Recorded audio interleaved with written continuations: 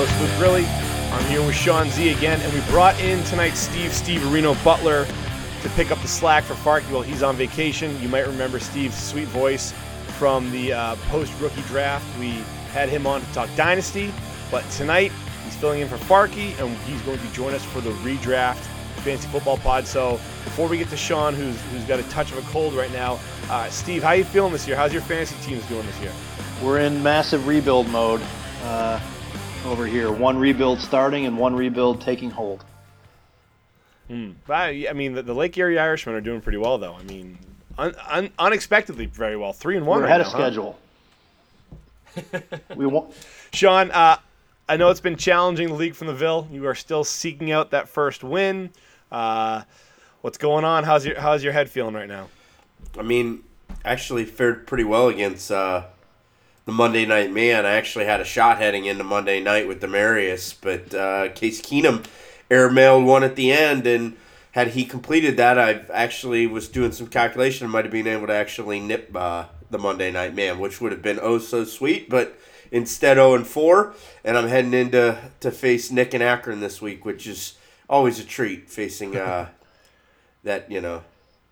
Degenerate. He won't be arrogant. I'm not in college mode yet. We're doing the pod later, so I don't want to, R-rate this thing yet, giving him We appreciate that. He won't be arrogant or anything at all if he beats you, will he?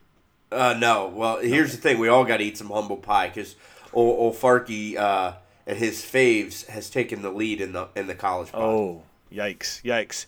You can check out our college podcast on Twitter at NEGPOD-CFB. As Sean mentioned, they'll be recording tonight. Tonight is Wednesday. They'll be recording for the upcoming week of the college football season. We're in the midst of baseball playoffs as well. I don't know if the squad, NEGPOD MLB, will be getting anything done soon. I'm assuming they will. They'll talk Tribe. They'll talk Yankees, Red Sox, all the good stuff. And, of course, you can find us on Twitter at Glory Podcast, where we talk all things fantasy football, NFL related. On Facebook, Never Ending Glory Podcast. You can search us on SoundCloud, iTunes, and Spotify. And check out our blog, www.negpodcast.com. I just released today our waiver wire and trade targets. And then the Play and Fade article will be coming out probably Thursday or Friday. And if we find time for it, the Thrive Fantasy article will be coming out as well. But let's talk about Week 4 real quick before we dive into Week 5. Obviously, a lot went on last week in the NFL. Record-breaking pass production continues to just take hold of the NFL. It's ridiculous how many 400-yard passers we had, 300-yard passers. That's the game right now. Very pass-happy. But one team that I felt shocked everybody, and I mentioned they are a team that you actually wanted to stream your defenses against, was the Chicago Bears. Mitch Trubisky, 6 touchdowns. Sean, we've been dogging him for a while now. What are you seeing that's going on in Chicago? Can it last? No. Complete fluke. They got Tariq Cohen the ball. They won't have that consistent discipline. They'll continue to fall in love with plotter Jordan Howard rather than the dynamic player that Tariq Cohen is. Now, if they pivot and they actually get him the ball, then there might be a little bit of upside there, but I just don't believe they'll consistently do it. Now, Sean, why do you think that they continue to give Jordan Howard the ball and they don't utilize Tariq Cohen, or at least we've only seen one game so far? What's going on there? I think they look at Tariq Cohen like teams used to look at Sproles and say he can't take 20 carries or 20 touch punishment, and they're trying to conserve, but you can't conserve when you don't know if you're going to be there at the end of the season, and you got to try and maximize your win opportunities early on. They've kind of been sporadic in doing that, and I think the results speak for themselves. Let's not get it twisted. Tampa is a bottom 5 defense in the league too. They suck. Right. Yeah, and it didn't help that Fitzpatrick, went back to the guy that we expected and was throwing pick after pick. So he is who we thought we were. Right. We did. So, Steve, you are a Trey Burton owner. You were a Allen Robinson owner until you traded him to me. 2 catches for both those guys. Fortunately, they both scored touchdowns, and Trey Burton had 2 long catches, so he put up, I think, 80-some-odd yards with that touchdown.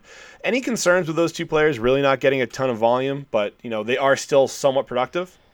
Yeah, as a Trey Burton owner, I am weekly disappointed with how few targets he's getting in that offense, especially when they they flashed to the screenshots of him being wide open in the end zone earlier in the season. So that is a concern to me. I think he's talented. I think he gets open more than they look at him. And I think it's just a function of the fact that Trubisky hasn't been that good. So there's a part of me that's hoping that this isn't a fluke, that he really is maybe on the upswing and that Burton might reap the benefits of that. And same story for Allen Robinson. He just hasn't really gotten nearly as many targets as you would have expected. Yeah, that's surprising. They've been spreading the ball around, which I guess is kind of like the Matt Nagy offense. It's really what he did in Kansas City, so maybe it's a product of that. But, Sean, you have any takeaways from Week 4 before we get into Week 5? Maybe not just specific to Week 4, but, a team that's probably been maligned or expected to be maligned from an offensive point of view that's got some meaningful players is Baltimore, actually. Both receivers. I think you can get away with, obviously, Alex Collins. Now, he's got some fumbles, so you might have to kind of worry about that. And Joe Flacco's actually been, a stronger QB2, and even, you could have gotten by with him as your starter if maybe you waited on quarterback and went Winston and Flacco or something along those lines. So I think Baltimore's been sneakily impressive as far as what the expectation may have been with them offensively. Buffalo's been as atrocious as expected, Minnesota game notwithstanding. Ouch.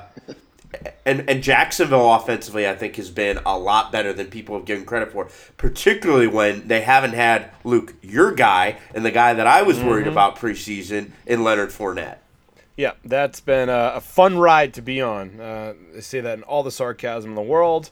As a Leonard Fournette owner, I've had about, 4 total quarters of him, and I took him 11th overall. That's been real fun. So now, here's the thing. They've only trailed 15% of the time, too, which is a fascinating stat when you think of that. Right. So, Steve, Sean mentioned your Buffalo Bills. You're in the Bills Mafia. Give us your take on where that team is, because we've seen very bipolar production or gameplay from this team. I don't think we've seen bipolar gameplay. I think that we just saw. Did you see the Minnesota game? And did you see every other game? It was about 1.5 quarters of fluky play in that Minnesota game. There were some fumbles back in their own end that put them in. And it was 17-0 all of a sudden. Yeah, and they had advantageous field position. They really didn't play as well as it would have seemed when they kind of blew out Minnesota. So I don't know that it's been that bipolar. I think that probably 85% of the time they've looked like an 0-16 team, and they had 15% of the time where they just got lucky. All right. That's I appreciate that. That's a good. All right, I'll give you guys guesses. Who's had the most plays in the red zone, or averages the most plays in the red zone? And I'll give you a hint. It's not the Rams. Probably because they and KC have had. And KC's like in the bottom, third of that stat because they've had so many long touchdowns. Right. I would say Cincinnati or New Orleans, maybe. That's a good one. I'd say Atlanta. So Atlanta's got 12 red zone plays a game.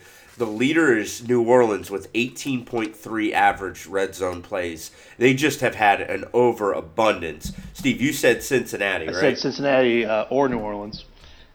Cincinnati's had 9.8, Yeah. so they're not even in the green either. The Rams are with 13.5 just because they've scored so many damn times, and the Niners are actually tied for third with 12 with the Atlanta Falcons. Now the question is how many times has the Atlanta Falcons gone to Julio Jones in the red zone, and that's not enough. How about this stat? He's on pace for 2,008 yards and 0 touchdowns. So as a dynasty owner, I'm just absolutely ecstatic to have a once-in-a-generation talent that also has a once-in-a-generation ability to not score touchdowns. If we could just take a moment right now for 30 seconds or less, Luke, public apology from you to Sark. You've got some making up to do with him, I think.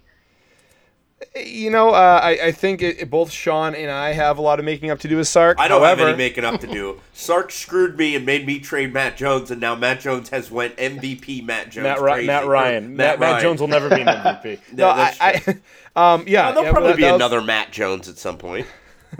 That's a question I was going to ask you later on the pod, Sean, if you regretted trading Matt Ryan. He traded him after the Week 1 debacle. But, here's the thing. Calvin Ridley's been a nice story. I get that. 6 touchdowns in the past 3 games. I still just do not understand how you cannot get the football to Julio Jones in the red zone. I mean, the Falcons are 1-3. So yeah, their offenses look good, but they are 1-3 and they're not utilizing their best weapon. So no, I will not apologize to Steve Sarkisian, okay? I will tell him to take another shot of Fireball and figure out a way to get Julio Jones touchdowns. Here's what I'll say. Simple as that. Let's just go ahead and pivot to that game real quick, and then we can just table it later. If Julio Jones doesn't score this week against the Pittsburgh Steelers in what should be a shootout, yep.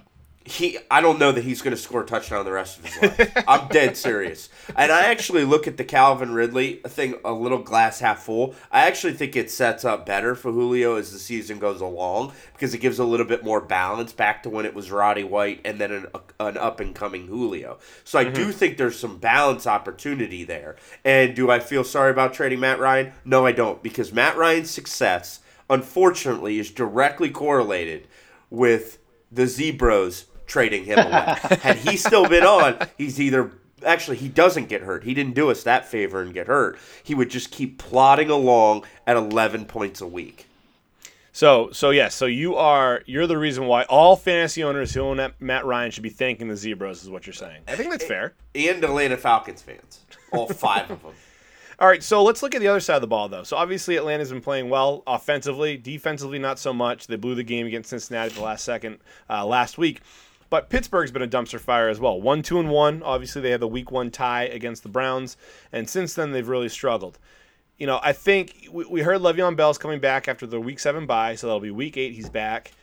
You know, is the Steelers' lack of success a big reason why, not why Le'Veon Bell's coming back, but is Le'Veon Bell not being there a big reason why they're struggling, Sean? Oh, absolutely. I think what Le'Veon Bell allows them to do is keep their defense off the field a little bit. It was always going to be an issue and will still be until they adequately replace Ryan Shazier, particularly in passing and guarding where he guarded on the field and the speed that he had. He hid a lot of issues that they have that they've not been able to recover from, drafting T.J. Watt and whomever else, notwithstanding. So things are not right with Pittsburgh. This is a loser leaves town match. Who I think the Steelers win, but here's the other factor with Le'Veon Bell. He comes back for Week 8. So you're getting him for the back half of your fantasy season. You're probably, at best 500 or a little bit below. You're going to be counting on him, and I'm not sure you're going to be able to count on him. I think he's not. He could say he's in shape. We've seen it enough. Look at the splits last year. We keep broken record. I don't think he produces, and I think that's a big, big issue if you're a Le'Veon Bell owner. Yeah, you and Farkey mentioned that. I think the fact that he will have that Week 7 bye to maybe get up to speed, whatever that may be, if he is in the team offices. I don't think he will be because nobody is, but if he is, maybe he'll get his shit together. I'm not sure. But, Steve, James Conner, until that Week 7 bye, so we have 2 more games until that. Can he be an RB1 or has that ship sailed? I think that ship has sailed. I don't think he's an RB1. I think he could be a solid RB2 just from a volume perspective. I'm not 100% sure if I agree, though, that Bell coming back will help that much. Obviously, he's a great player, but Pittsburgh's offense is still a top 5 offense in the league, so it's not like they're not staying on the field to help that defense. The defense is just bad, and it's not going to get any better if Bell comes back. I mean, he helps a little bit, but they're just bad, and they've been bad for a while, but they're worse this year. It's a hot take right there. No, I can see that. But, this week, personally, I have Big Ben as, possibly a top 5 quarterback this week against Atlanta. I'm probably going to be starting him over Patrick Mahomes in our Dynasty League. Mahomes is going up against the Jaguars. Not the best matchup. I really like Big Ben this week. Do you guys have any other thoughts on some big plays this week for the Steelers? I think every Steeler offensive player is a threat. I wouldn't want to be facing it. I know I probably am. Ricardo Allen, since he's been out for Atlanta, 8 of the 11 drives, knees and kind of victory formation or end-to-half situations, 8 of the 11 have resulted in points. That's a massive statistic. That's your back end kind of Earl Thomas for the Quinn defense. He's a disciple of the Seahawks. That is a tremendous loss, and I think it just continues this week. And Pittsburgh gets into the 40s. So Atlanta better match that, and I got a funny feeling Dan Quinn's going to kick a couple field goals early on to make that, really ripe. Steve, you got anything else on this game? No, same thing. High scoring. I think Julio scores at least two touchdowns this week. Whoa, at least 2 touchdowns. Regress to all the right, mean. all right, I can work with that. All right, so Thursday Night Football. We'll backtrack a little bit here. My New England Patriots, they got back on, the winning, their winning, not spree, but winning form, championship form against the 3-0 Miami Dolphins. They won 38-7. Offense was humming. They played Thursday night against the Indianapolis Colts. Colts coming banged up. Marlon Mack will not be playing again, and T.Y. Hilton will be out with a hamstring injury. So, Sean, I mentioned Ryan Grant, Chester Rogers, Nyheim Hines is all good waiver wire targets.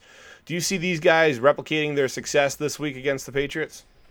I don't know how you can even. I feel bad for Andrew Luck because he's actually been fairly effective. He got a lot of shit for the Eagles game and coming off the field, but check the stats. He's actually been not old Andrew Luck because he's had to change, but he's been effective. This game is a horrible situation for him. I don't know how you can take any Colts player, even Luck, you almost are praying you have a backup that you can play. I think it's a terrible spot. It feels like a punting on the game, but they can't do it because they're 1-3. They're in a really, really tricky spot here. There's no positive to look at. I think New England gets clicking and wins this game comfortably. I also don't know that the Pats players, there's a ton here that you're going to be in love with either. Yeah, I think maybe the only player that I'm really comfortable with is Sony Michel. We saw him break out 25 carries, 112 yards, and touchdown last week. So finally giving us that RB2 production we were hoping for.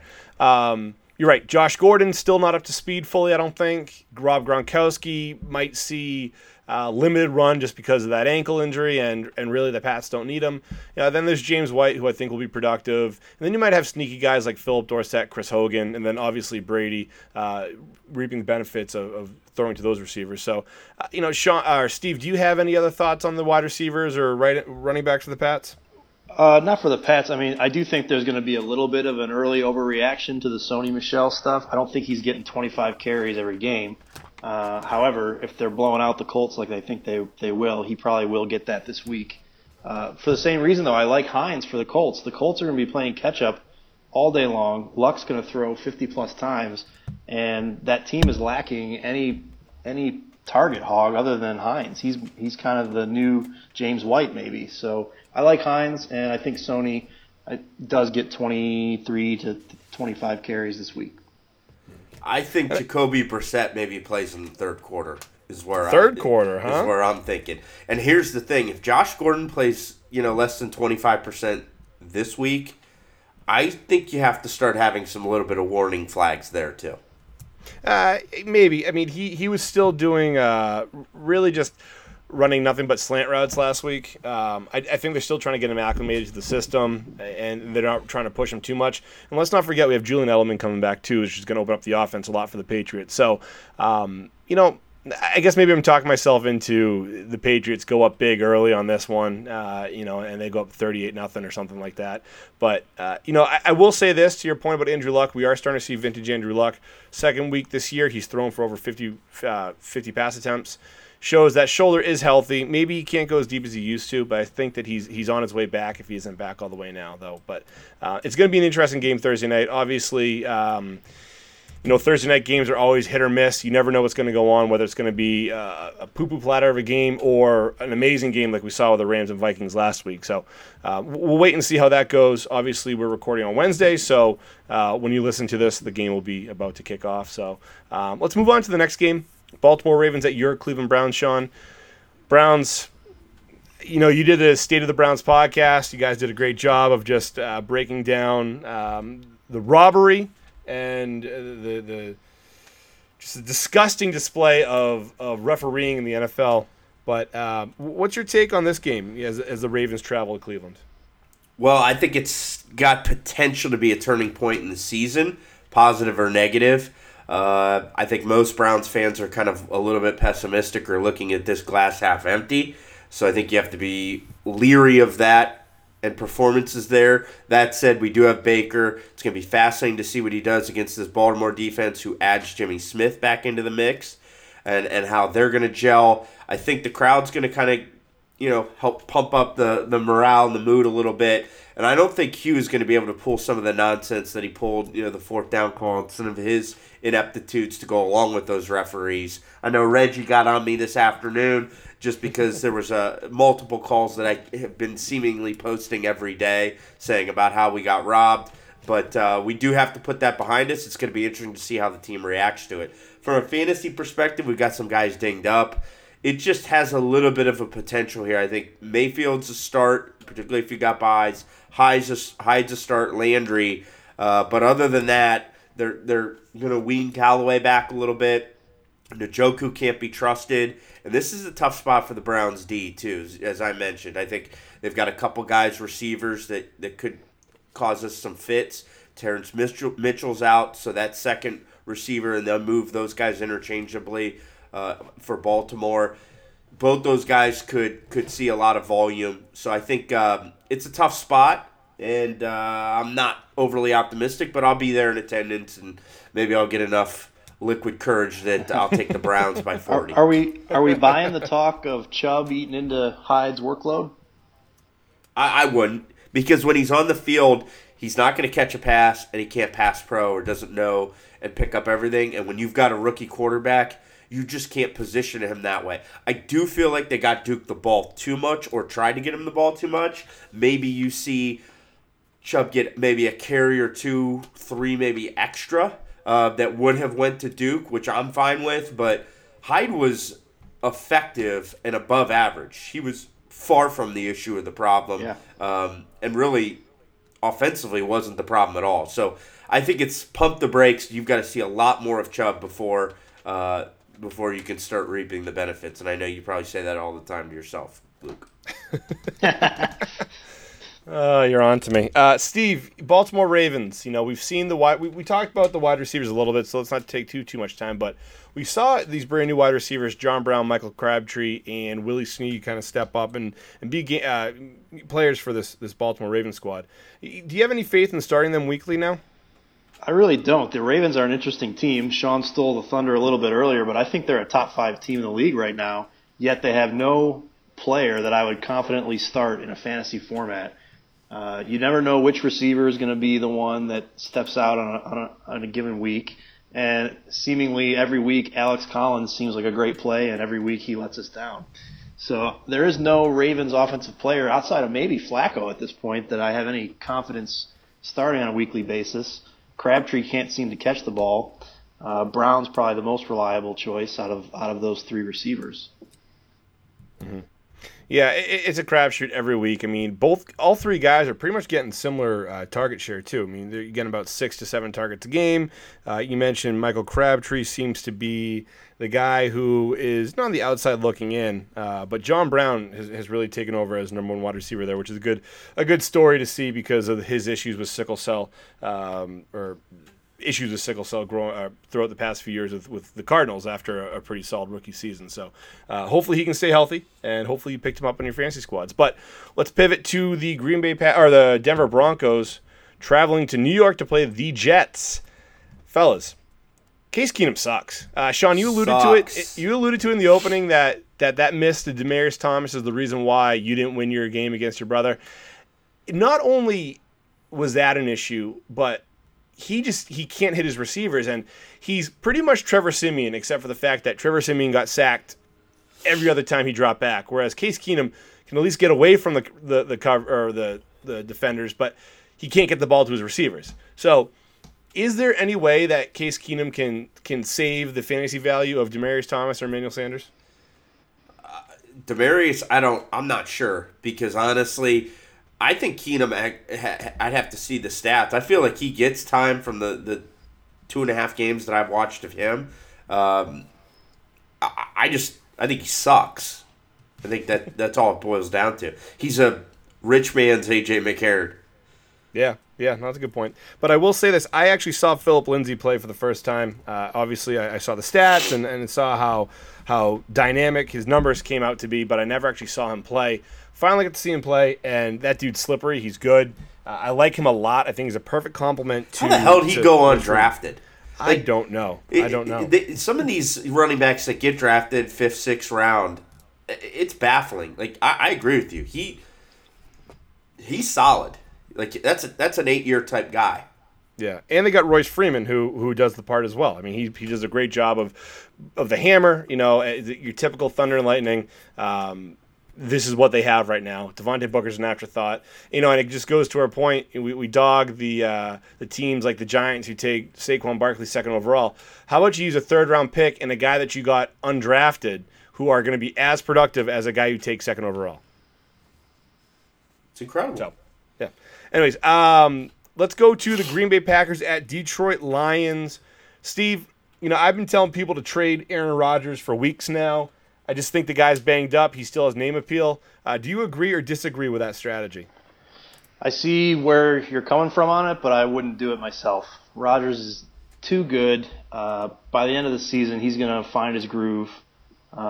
He's got some decent players around him. Adams is a legit number 1 receiver. Jimmy Graham.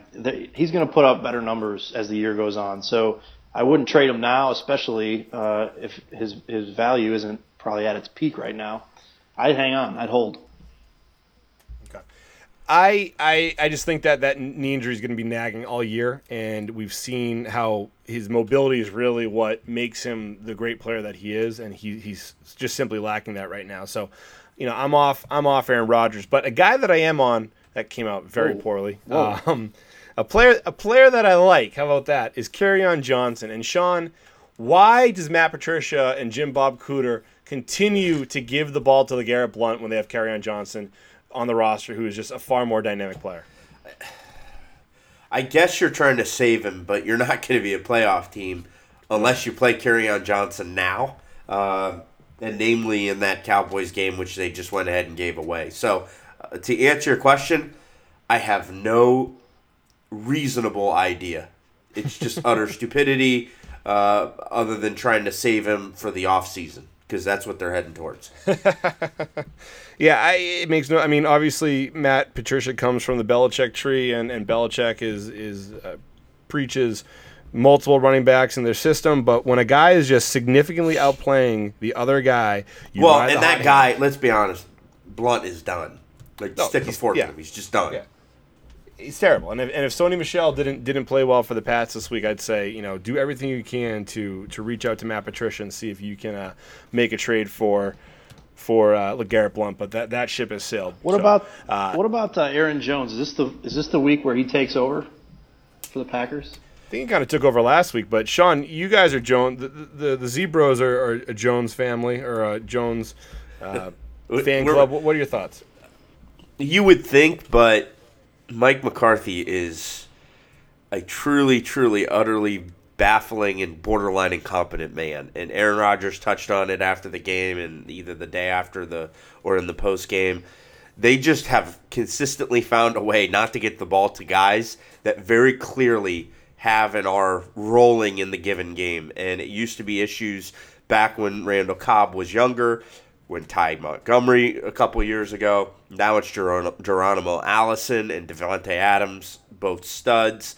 They don't get Allison the ball nearly enough or try and find ways, and Aaron Jones is right there with those guys. He's averaging 6+ yards a carry, and they're facing Detroit. He was giving up 160 yards a game on the ground. His explosive plays are like top 5 in the league for running backs when you kind of condense it down to the sample size, you know, relative to how many times he touches it. Like, all of the metrics scream out, but I don't think Mike McCarthy does anything but read the comics. Yeah, and another guy who I think could have a big role this week, because you mentioned Geronimo Allison, who might be missing this game with the concussion.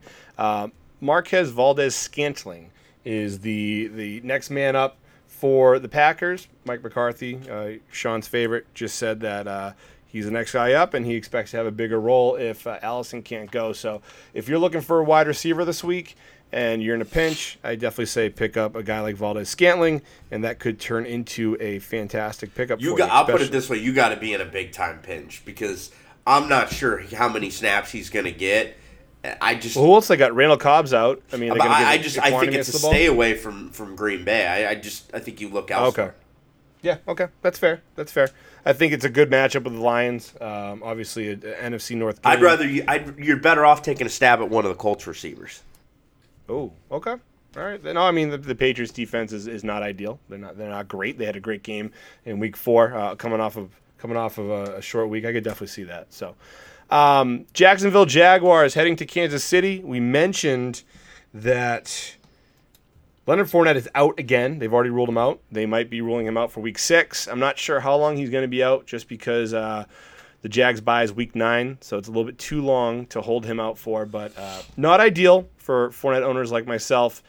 But what are you doing this week, Sean, with a guy like Patrick Mahomes going against the Jacksonville Jaguars? Obviously, we've had Mahomes, Kareem Hunt, Travis Kelce, Sammy Watkins, who practiced today, even though he missed most of the Monday night game with a bad hamstring, and Tyreek Hill. I mean, are you starting all these guys against the Jacksonville Jaguars?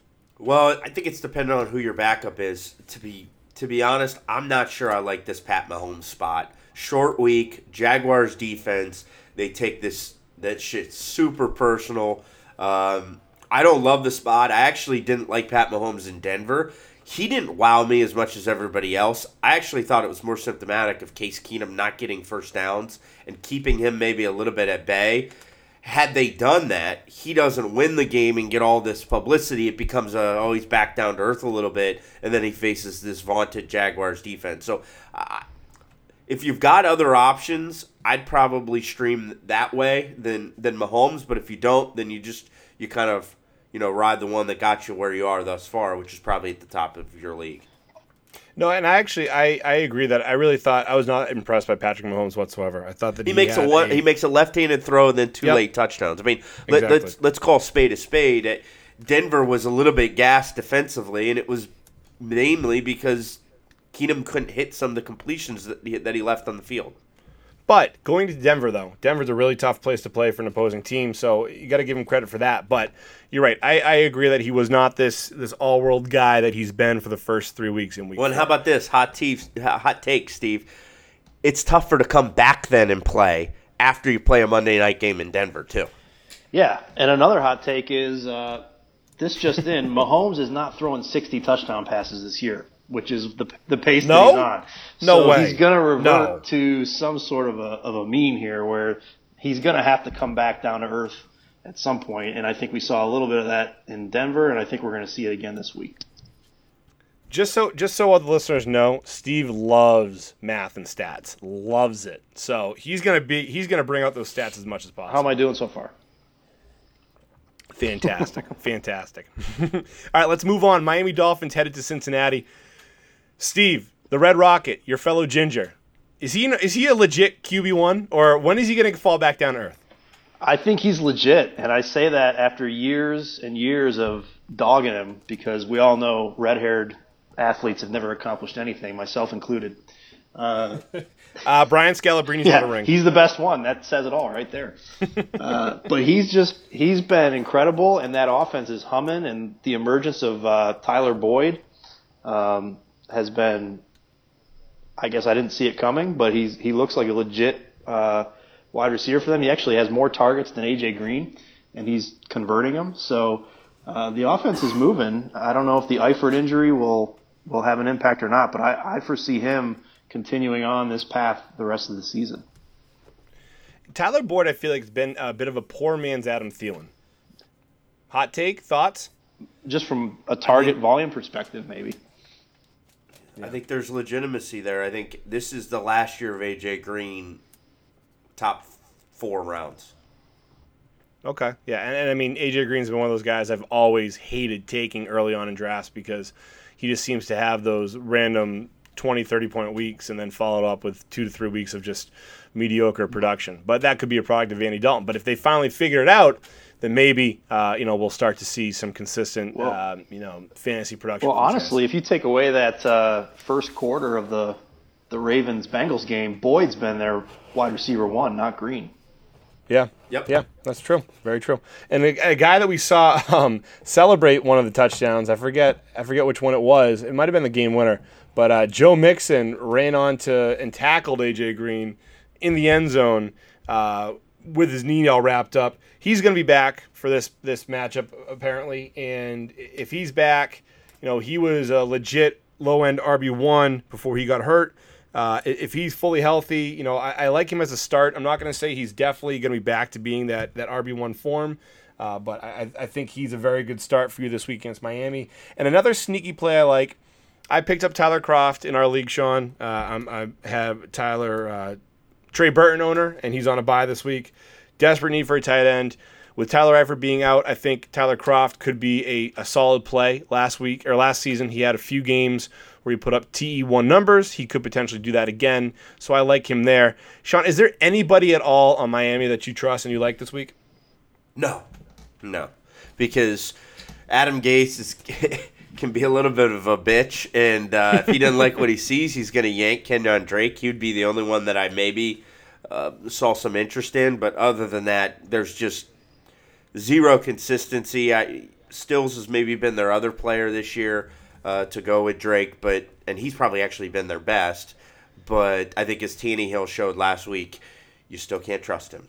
Off the top of your head, Sean, guess how many touches Kenyon Drake has had the past 2 weeks?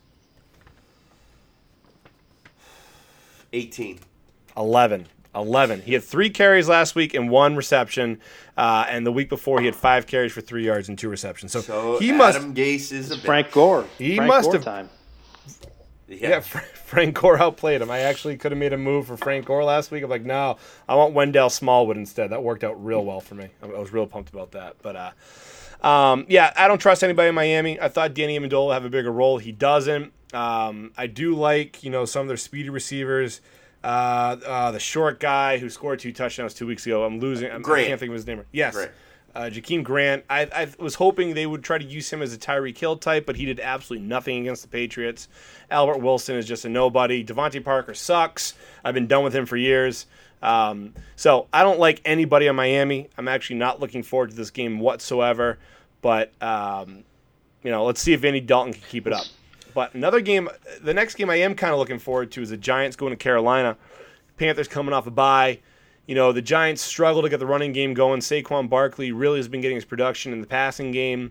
The offensive line continues to struggle. So Carolina's been one of my favorite streaming teams this week against the Giants. But I think Cam Newton has a chance to be a top 3 quarterback this week. Tell me how I'm wrong, Sean. You're not. I've got Cam in a league. I think he's actually in the top 5 MVP thus far. And, the Mahomes and Goff get all the headlines. But Cam's been absolutely outstanding. McCaffrey been great. And I think you're going to see a guy like DJ Moore and some of their weapons on the outside start to get more and more value as the season goes along.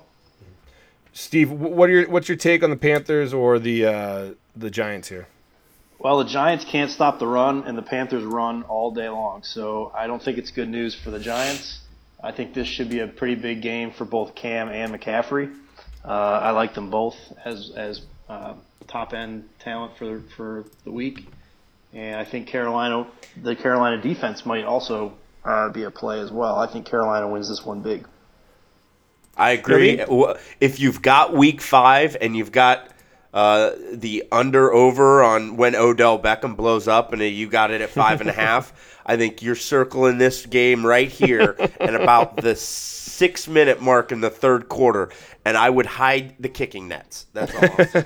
Now, Sean, real quick, the one thing that I don't want to say frustrates me about Christian McCaffrey, but it just shocks me or puzzles me about Christian McCaffrey is you look at his numbers. So in week 1, he had 10 rushes, 6 catches. Okay, that's fine, whatever. That's pretty even split. They probably didn't use him enough. Week 2, 8 rushes, 14 catches on 15 targets. Okay, so they're going to really utilize him more like an Alvin Kamara. That makes sense. The next week, 28 rushes, 184 yards, and then 2 catches on 2 targets. I mean, is it going to be hit or miss on McCaffrey in the pass game each week, or do you just think it's going to be game flow dictated? The fact he had 150-some yards rushing? No, I'm not. I think Cam is looking at the look, of the front seven and then the safeties and making a run pass read.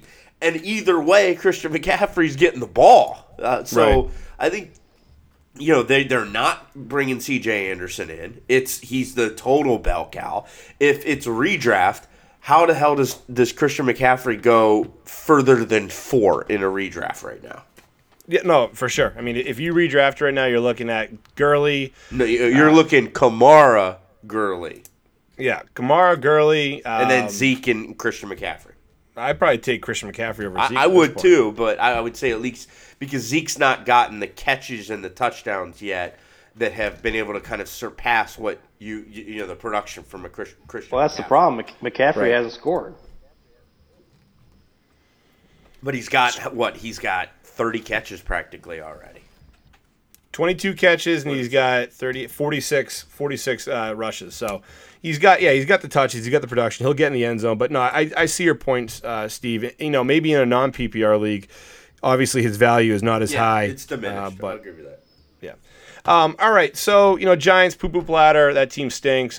Sean and your brother, you guys are going to win your money on betting the under on that one for total wins. But speaking of a turd sandwich of a game, no offense, Steve. Tennessee Titans at Buffalo Bills. This is one of those games where you're going to forget it even happens, I feel like, and Red Zone will never cut to it on Sunday. Steve, give me something to believe in with either of these teams on Sunday. Well, I'm going to remember the game happens because I watch every excruciating minute of these games. There's really nothing to look forward to if you're a Bills fan. The Titans will win this game handily, and I think both Derrick Henry and Deion Lewis are both going to have big days. As the Titans are up early and the Bills can't do anything on either side of the ball. I think Derrick Henry needs to go away. Well, I think he sucks. There was one play last week where he got the ball. I think it was just a rush. He just literally got the ball and fell down. He fell down. He is not a good running back. Well, he may still go for 75 yards and a touchdown against the Bills. So you got to put him. You got to play him. Yikes. Sean, give me something about this game. Anything? Not only do we have the Giants under, we also have the Bills under. So sorry about that, Steve. But to say that I'm counting my money would be an understatement. I think I've already spent it on a nice, recliner for the man cave downstairs, and then maybe a nice remodel and a bathroom down in the basement as well. You put a lot of money on this, huh? Jeez. Yes, that's right. Is there time on this pod to talk about what the Bills are going to do with the number 1 overall pick? I think it's Nick Bosa, or it's a fire sale for the Giants, who are going to be at like the 4th pick, and then they take Ed Oliver instead of Nick Bosa, and then they get the Giants' next 6 first-rounders as they take Justin Herbert. Because we didn't touch on Eli, but that dog is dead, and they can put it out back in Old Yeller, son of a bitch, because he is finito. All right, Oakland Raiders. They are traveling to Los Angeles to play the Chargers, a team that has no home fans whatsoever. Phillip Rivers should be one of those top-tier quarterbacks this week. But then again, I thought the same thing against the 49ers last week, but I feel like the 49ers might have a sneaky good defense. Is this the game where Keenan Allen breaks out, Sean? No, but it's 38-17. That's the game. I think Rivers, Gordon, Eckler, Gates maybe sneaks a touchdown. I think Mike Williams gets back into the fold after a pitiful week last week. The Chargers go absolutely crazy against the Raiders and kick the absolute piss out of them. What do we have to do to get Mike Williams more targets on a weekly basis? It's killing me. You know what? You hope Keenan Allen gets hurt more than he's already dinged up a little bit. He's always dinged up. But Steve is a staunch supporter of Mike Williams after taking him at a discount last year in our Dynasty League. Steve, do you think that he could be an every week wide receiver 2, wide receiver 3 within the next few weeks?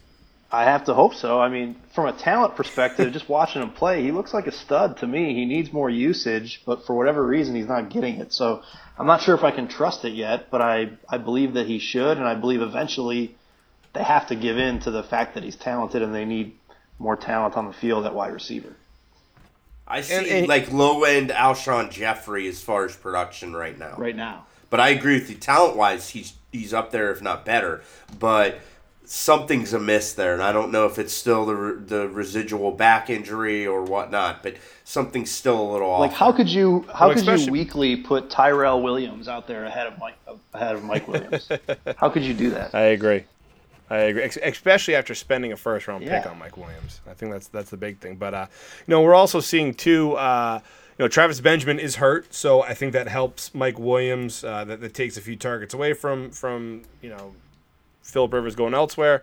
So I do think that this is a big week for Mike Williams. I think he makes it back. I started him last week. Didn't work out very well. I was pretty frustrated with his lack of production. But I think the writing's on the wall that he will be a weekly start, sooner rather than later for your fantasy squads. And on the Oakland side of the ball, Amari Cooper had a big game. He balled out. Jordy Nelson played decent against the Browns. But, Sean, you watched that Browns game. With Amari Cooper, was that just a product of the Browns struggling to stay up with him, or is Amari finally figuring it out again? No. Amari's not figuring out. Jordy Nelson was flukish. He's a glorified tight end. He plods and is not fast. So I actually have to kind of follow back with what Farkey said maybe a couple weeks ago on the pod. That was a total fluke. The defense crapped their pants.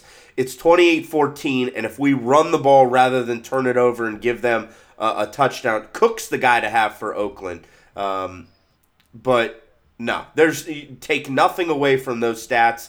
There was a lot of emptiness there, and I don't know what the hell we were doing on a soft cover two throughout the whole second half.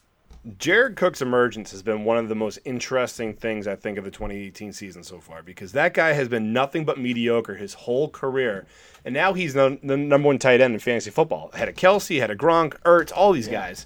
So it's why fantasy sucks. I tell you this all the time, Luke. All right, speaking of suck, Arizona Cardinals at the San Francisco 49ers. That means we're going to see Josh Rosen going up against C.J. Beathard. If that doesn't put asses in the seats, I don't know what will. Yeah, I don't have anything to add. David Johnson. There you go. That's it. He's the only meaningful kind of player to watch in this game. Everybody else is garbage. Fun fact, Matt Breida is number 3 in the NFL in rushing yards. That is a fun fact. It's unbelievable. Is it fun? Yeah, but you know what, though? He was a guy that I traded immediately after Jimmy G went down. He definitely did play well the first few weeks when Garoppolo was healthy, but I just don't trust Beathard to run that team efficiently and effectively. And as much as I want to believe in Kyle Shanahan's offense, it still comes down to the quarterback. And if the quarterback sucks, the running game is going to struggle.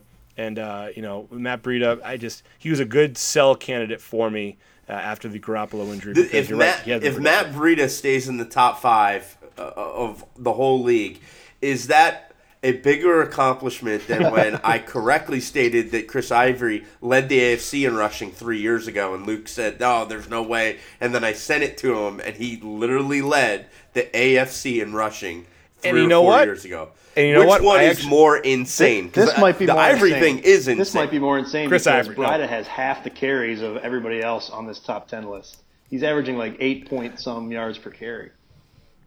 I will say this. I was so confident, though, Sean, that I bet my first-round pick that you were wrong, and you should have taken it, but actually you shouldn't have because you would have got Leonard Fournette, which worked out for absolutely nobody. So, yeah. I would have taken McCaffrey. Damn it, he was there. Son of a bitch. Oh, you're right, fantasy sucks. All right, Los Angeles Rams at Seattle Seahawks. This will be a fun game. Seattle's defense really is a shell of what they used to be, but they'll be playing at home, so that's a little bit of feather in their cap. However, you start your guys on the Rams. You start Jared Goff, Brandon Cooks, Robert Woods, Todd Gurley, Cooper Kupp, who I foolishly sat last week. Doug Baldwin was back, though, last week. So, Sean, you traded for Doug Baldwin. How confident do you feel in him coming back this week and playing well? Oh, I feel he's going to play well because they're going to be getting the shit kicked out of him. And I think he's got, 7 catches for 80 yards and, a lot of that in the second half and might sneak a touchdown too. So, my angle on this is that Seattle's going to get throat punched in this game. See, I was hoping you'd say that he would suck so I could just rake Steve in a trade. The price just went up after the Sean Z take. Well, yeah. Oh, I mean, my record, if it's been any type of endorsement there, you should be dumping him ASAP. Yeah, Steve. I mean, you're a talent, a Doug Baldwin owner. How's that ride been this year? How confident are you that he'll stay healthy for the rest of the season? Well, staying healthy or playing, those are two different things. I don't think he's going to be healthy, but I think he's going to play. And as long as he's playing, he's getting targets and he's going to put up some numbers. So So you think he'll be productive? I think he'll be productive. That's fair. Now, the one thing that's really going to be a thorn in our side all year, and Farkey has alluded to this on every pod he's been on in the past 6 months, Sean, is the running back situation in. Mike Davis, out of nowhere, Chris Carson's. Let's just frame it this way. Let's save it for next week, because if Mike Davis gets burned this week, Farkey could have an epic rant, and I hate to step on any potential areas that he could venture with it. All right, so we'll just leave it at this: is that stay away from put that thing on the simmer burner in the back. There you go. So we say stay away from any single Seahawk running back until we can get the full Farkey reaction. The only Seahawk player you're playing is Russell. Or there's two of them, Russell Wilson, and even then you've got to be pretty damn desperate, don't play him. Or you just are stuck with them. And Baldwin. Those are, in my opinion, the only two guys. The Rams go buck crazy. Let's start the Cooper Kupp Hall of Fame talk now as well while we're here. Oh God. Another guy that you're in love with. Another guy that he's in love with. I love it. All right. So we have the Minnesota Vikings going to the Philadelphia Eagles. Rematch of the NFC Championship. Kirk Cousins continues to just be a fantastic ad, even if the Vikings lost that last game. But Adam Thielen, 4 games in a row, 100 yards receiving. Everybody said that they could see some regression because Kirk Cousins doesn't get the ball downfield, but he's shown that he can get the ball downfield, as both him and Diggs have been fantastic this year. But Sean, we saw Carson Wentz play well. Do you think he's going to continue to play well against a Minnesota team whose defense has looked pretty mediocre the past 2 weeks? Yeah, actually, I think this is a shootout here. The only thing that could halt it is the Phillies' front seven. I think Minnesota right now is a mess. They've got injuries. Everson Griffin is a major loss. And back-end-wise, their second corner, their safeties, Zendeo, they've just been utterly horrible other than Rhodes and Harrison Smith. They get picked on. I think the Eagles have the right personnel to be able to do that with their tight ends. And then Jeffrey back.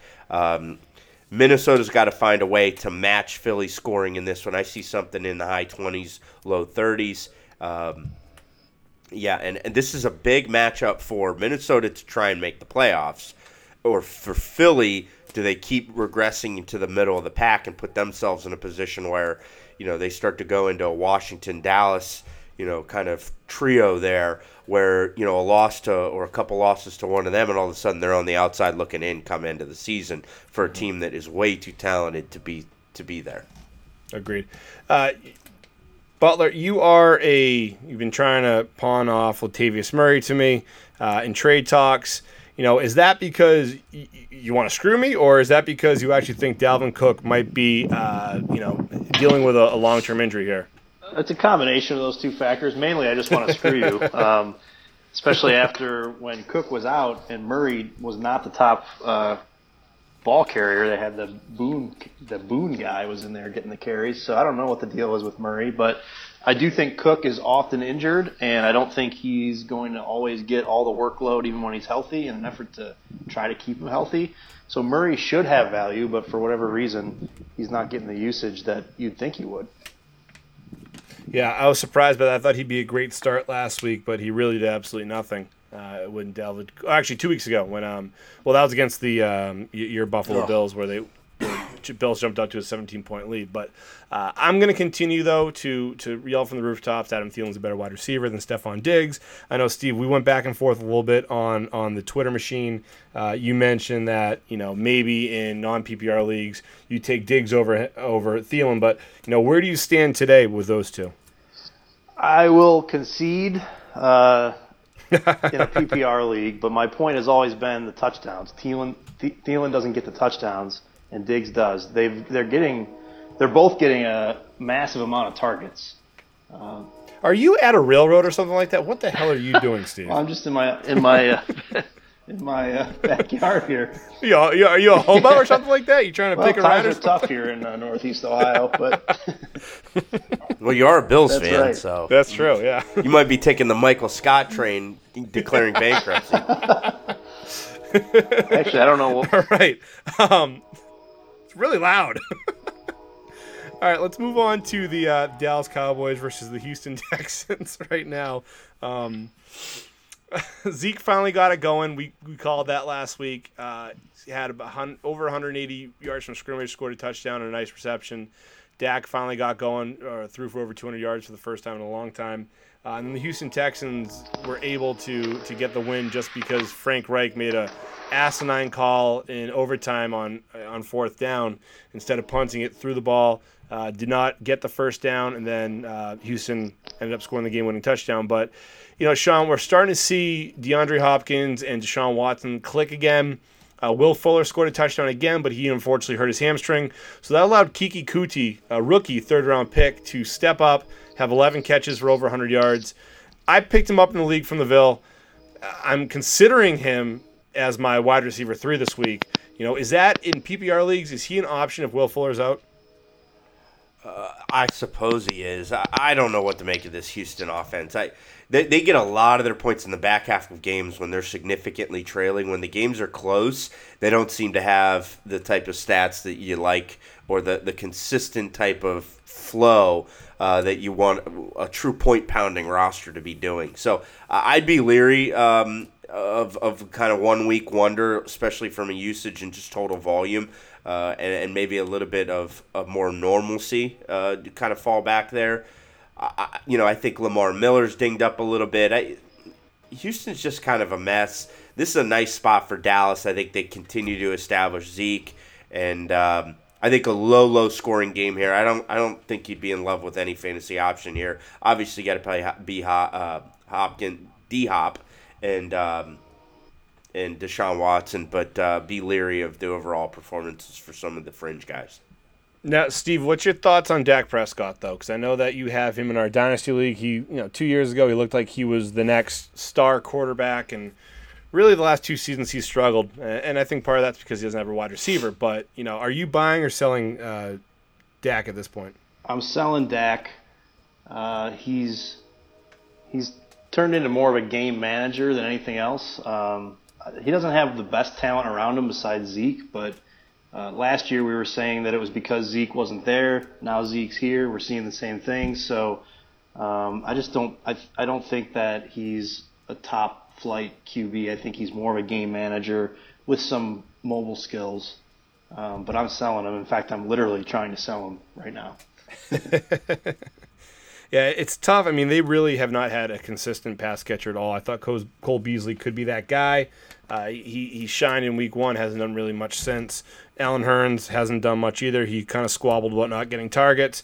Then you have rookie Michael Gallup, who's just been there. So the Jeff best Swain, is they're going to pay Dak and completely screw their roster over rather than give him more of a Andy Dalton type contract. It's going to be hilarious when it takes place, and I hope Dak ends with the season with like 3 big games that will just trigger that from old Double J. Oh, Double J, he's willing to write that check right now. I mean, he's been itching to do that. So I agree fully with that one, Sean. All right, Redskins at Saints. I think the big takeaway from this is Mark Ingram's back, and how does that impact Alvin Kamara? Kamara, like we mentioned, has been the number 1 running back in fantasy so far this season. If you redrafted today, he's going number 1 overall over Todd Gurley.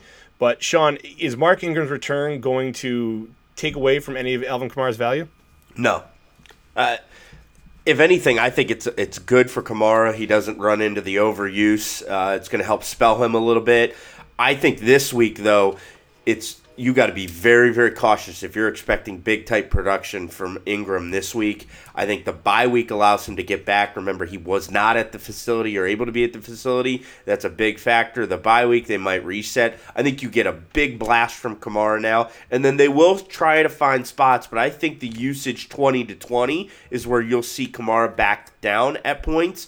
But he's too elite inside the 20, and they need to get touchdowns, as I stated earlier. They're in the red zone a lot. They run a lot of plays.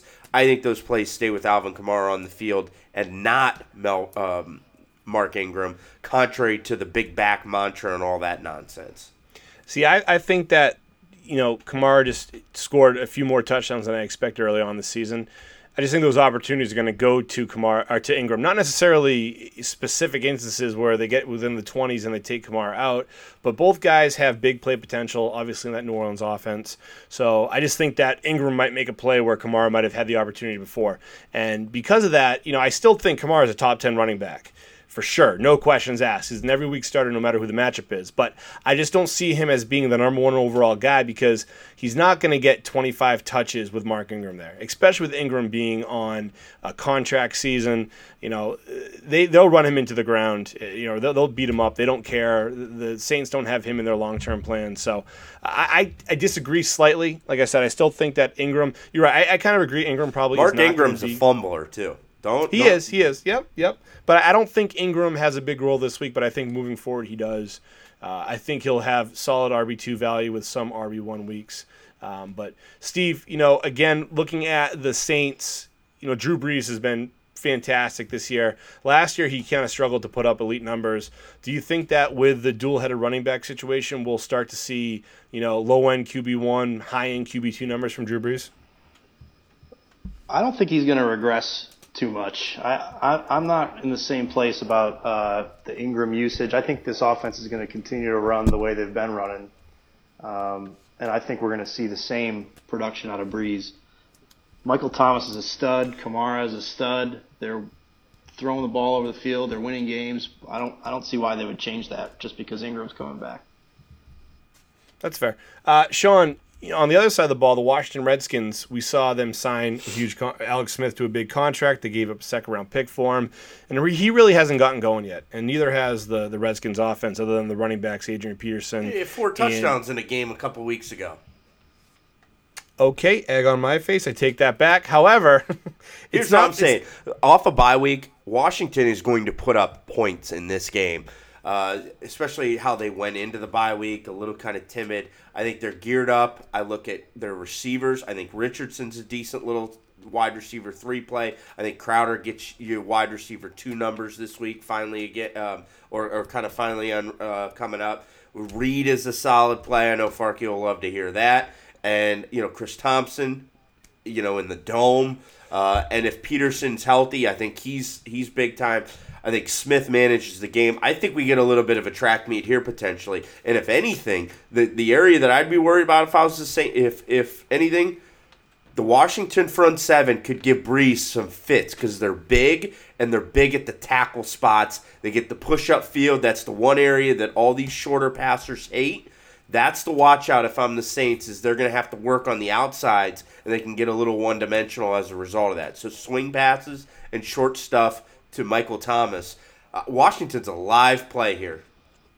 Yeah, that's what I was kind of getting at. If you thought that maybe that this week could be the week that Smith really does break out. You mentioned he did have the 4-touchdown game, which I forgot about, but that offense really hasn't produced as well as I thought it would with Alex Smith under center. So I agree, though. If you're betting the over, I'm not sure what the over-under is for this game, but I'm probably going to bet the over on it. I think there's a lot of points scored. New Orleans defense just really is not what they were last season, and I'm baffled by that. But all right, so let's close this episode real quick with a couple trades I want to go through, and then we'll leave it be. You can hit us up on Twitter at Glory Podcast or on Facebook, Never Ending Glory Podcast. Send us emails, negpodcast@gmail.com. Any trade questions you might have, we're happy to talk about them. I'll answer them on Twitter right away, but we'll also talk about them live real quick here. The first trade is actually one that I made with the Monday Night Man in our league, in a league where I'm, again, down Leonard Fournette. C.J. Anderson was my RB3, has not worked out very well for me, and Peyton Barber just sucks. He's absolutely terrible. So I was stuck with Mark Ingram as my starting running back while Fournette's on the bench with the injury, and Corey Grant really hasn't been reliable. Sean, I moved Devontae Adams, who we talked about as being a bona fide wide receiver 1, for Brandon Cooks and Austin Eckler. From a value standpoint, where do you see that trade?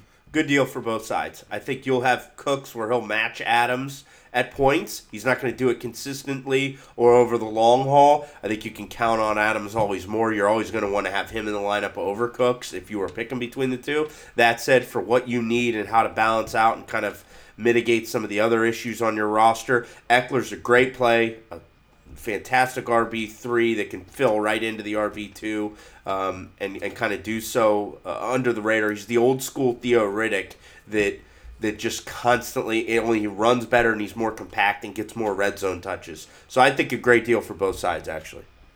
Yeah, and also, too, your brother was a little bit hesitant to trade Eckler because if Melvin Gordon does go down, Eckler's got an opportunity to put up huge stats, top 10 running back numbers. So we mentioned we like Eckler as a standalone value himself, so that's a move I felt like I had to make. But, Steve, you are a Brandon Cooks owner. I traded him to you in our Dynasty League.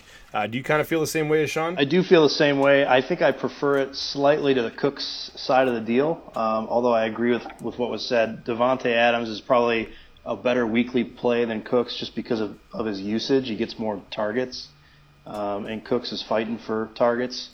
But Cooks is putting up equal or better numbers. And if you really believe Rodgers is a sell, then Adams should be a sell too. And so I like it for the Cooks side.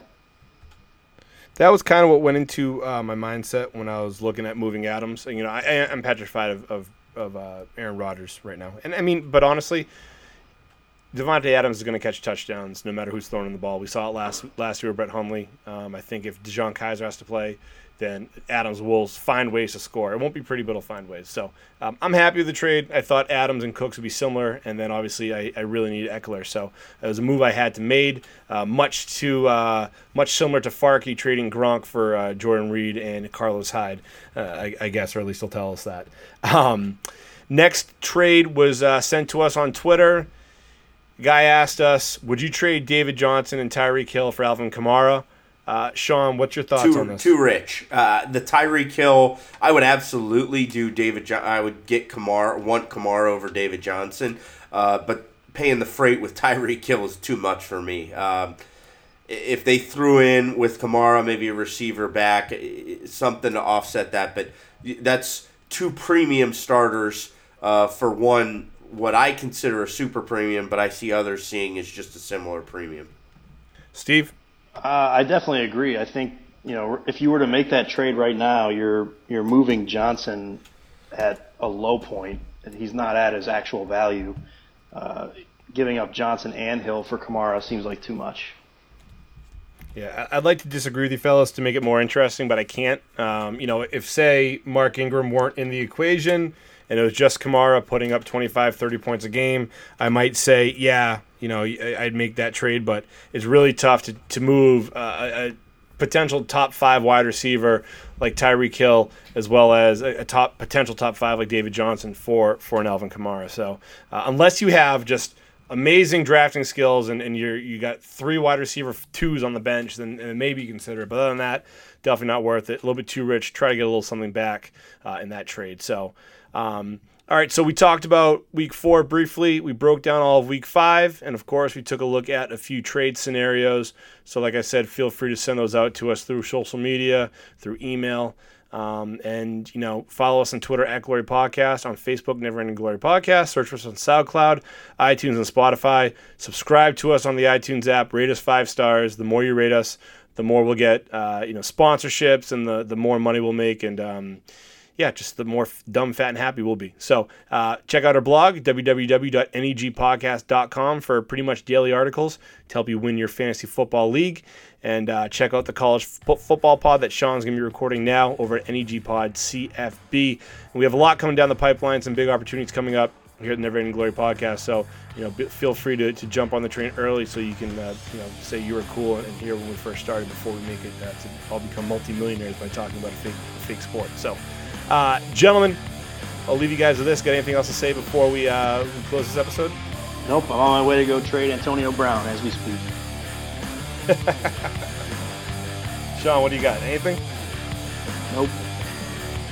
All right, we lost Sean. All right, so good luck in your Week 5 fantasy football matches. And, like I said, feel free to hit us up with any questions you might have. But until then, Godspeed and good luck, and we'll talk to you guys next week.